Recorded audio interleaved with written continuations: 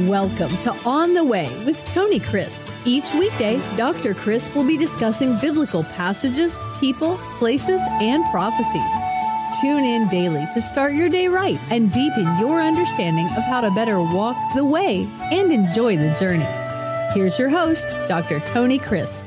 Welcome to On the Way. This is Tony Crisp, and this is podcast 254. In the coming days, I want to talk to you about the church in America and the church around the world, because the church in America is not what the church around the world is.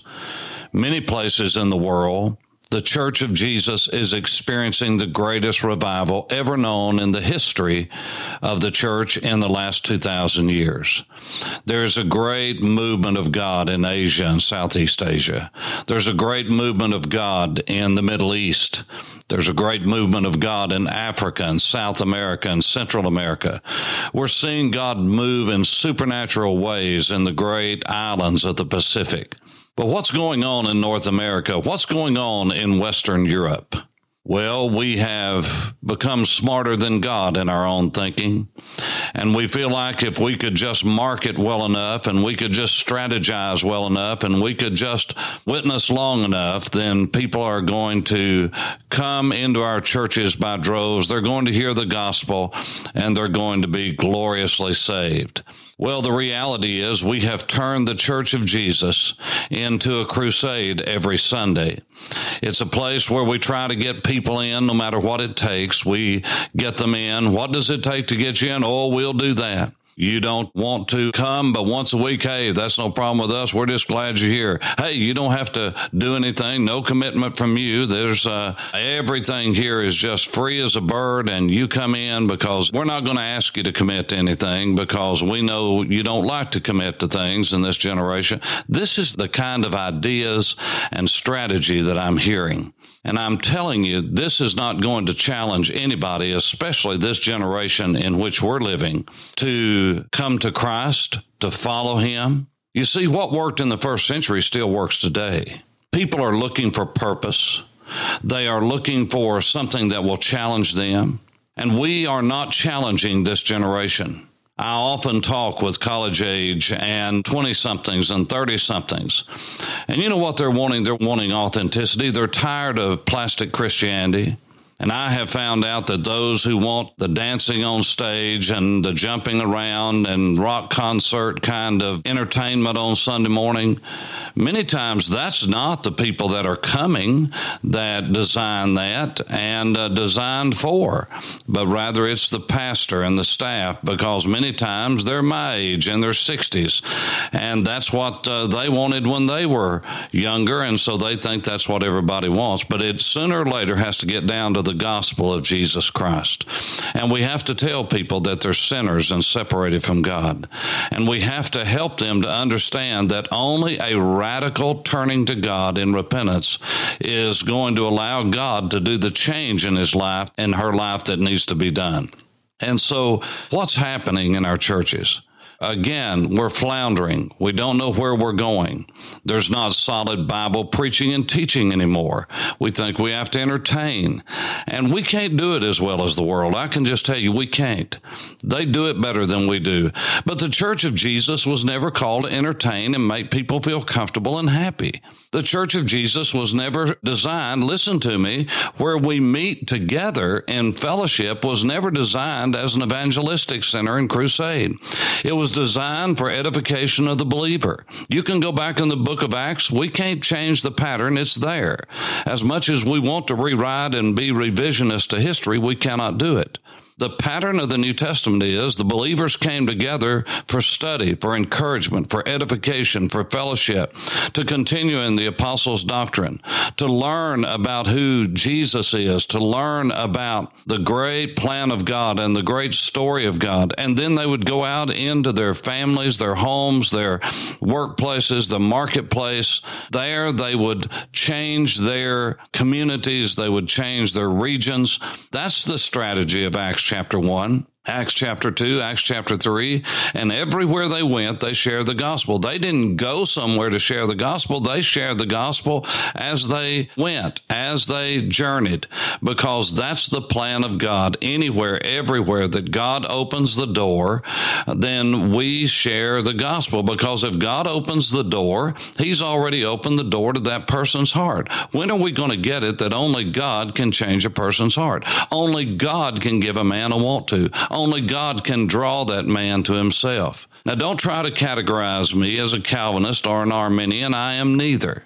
I am reading the Bible and applying it to life, and I'm seeing God change lives, and I'm seeing this as I study the annals of church history everywhere that we let God be God, and we're trusting Him, and we're praying to Him, and we're praising Him, and we're seeking His face, and that is the priority.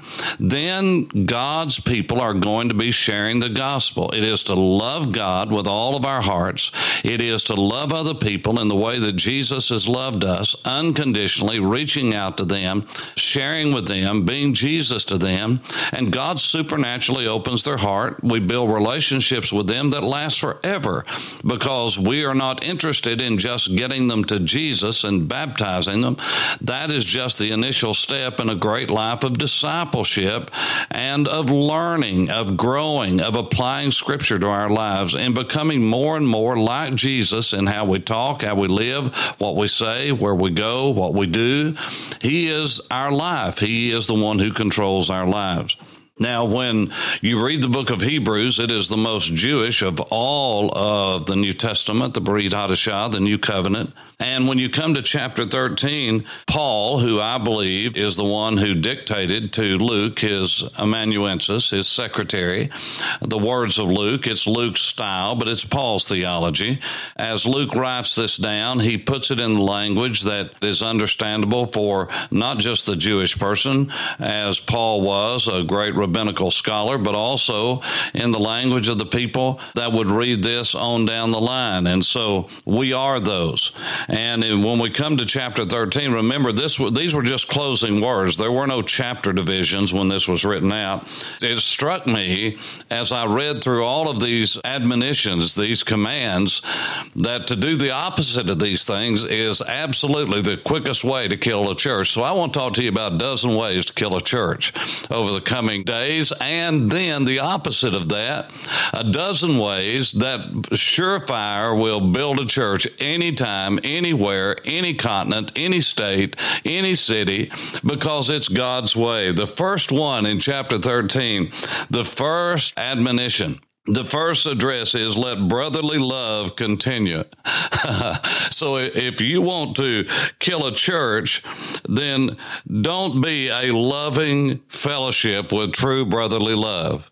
Just tear everybody's heads off when they don't agree with you. Cut everybody down that doesn't agree with you. Make sure that everybody knows that you're going to have your say. It doesn't matter if you offend people or if you hurt people. Just make sure that everybody knows you're going to have your say.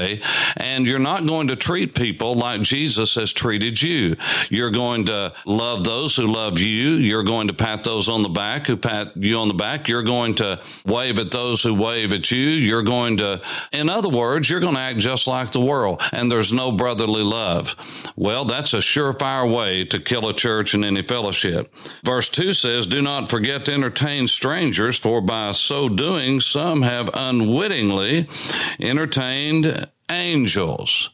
And so the second way to kill a church is don't show hospitality to anyone except those in the home group, those that you know, those that you're comfortable with. Don't you dare reach out and try to love on somebody that's come in that's not like you, that doesn't think like you, that doesn't look like you, that doesn't dress like you. How dare you do that? No, that's a no-no in a church that's dying, because you see, it is me and my four and no more. We've got to be comfortable with the people we're around. I mean, isn't that the way it is? And, you know, I just like to be around people that just fellowship with me, and we all go out and eat together, and we don't invite anybody else. We want to be out with people that we're comfortable with, and it's not a clique. It's just, you know, this is just the way it is. Birds of a feather flock together. And so, well, that's the second way to kill a church. Number 3, do not ever try to have special ministries, especially to those who are suffering, those who have messed up, those who have hurt.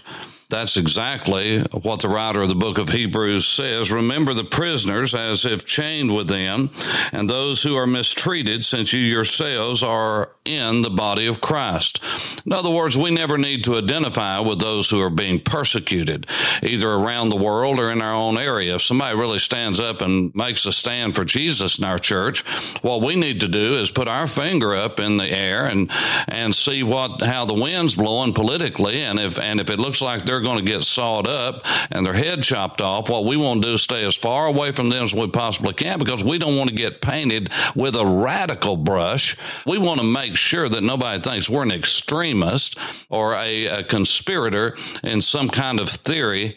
You see, all of these things are devices that the enemy uses to keep us from identifying with people that really believe like we do. Maybe they are not all that they need to be, but they're going in the right direction. Why don't we encourage them to keep on keeping on, and maybe walk alongside them and help them if there are areas where they are offensive and not the message that they're speaking about, but they're personally offensive. Let's help them to maybe get in line more with doing things in a loving way. But I want to tell you, the Lord Jesus did everything right. He always said what he should have said just when he should have said it. Never said anything that he shouldn't have said at any time. He always did what he should have done just when he should have done it, and he never did anything that he shouldn't have done. He always had the proper facial expressions. He always had the proper tone of voice, and they put him on a cross. And he said, if you are his follower, you are no greater than your Lord. We're servants. And if they did this to our Lord, they're going to do it to us. Sometimes we get ashamed of people who really stand up and are counted and are bold and are courageous. We say, I don't know, boy, nobody's going to listen to them. Well, they listen to Jesus. And he said, if they persecuted me, they'll persecute you. But if they kept my words, they will keep yours. And so whatever we do, let's not have any kind of special ministry to prisoners or to the jails or anything like that, because those people are bad. They messed up. I think you get the idea. Verse 4 says, marriage is honorable among all, and the bed is undefiled, but fornicators and adulterers God will judge. The church of Jesus, if we're going to kill it, then what we need to do, whatever we need to do, we don't need to stress purity, sexual and marital faithfulness, and purity within marriage. We need to be open-minded. If we're going to kill the church, we've got to make sure that everybody knows that it's okay to sleep around. It's okay to think anything you want to. You can be a homosexual, transgender. You can do whatever. We don't need to judge those people. We just need to encourage them and put our arms around them and say, hey, I'm okay. You're okay. You want to kill a church? Just don't stress moral and sexual purity and go along with the crowd.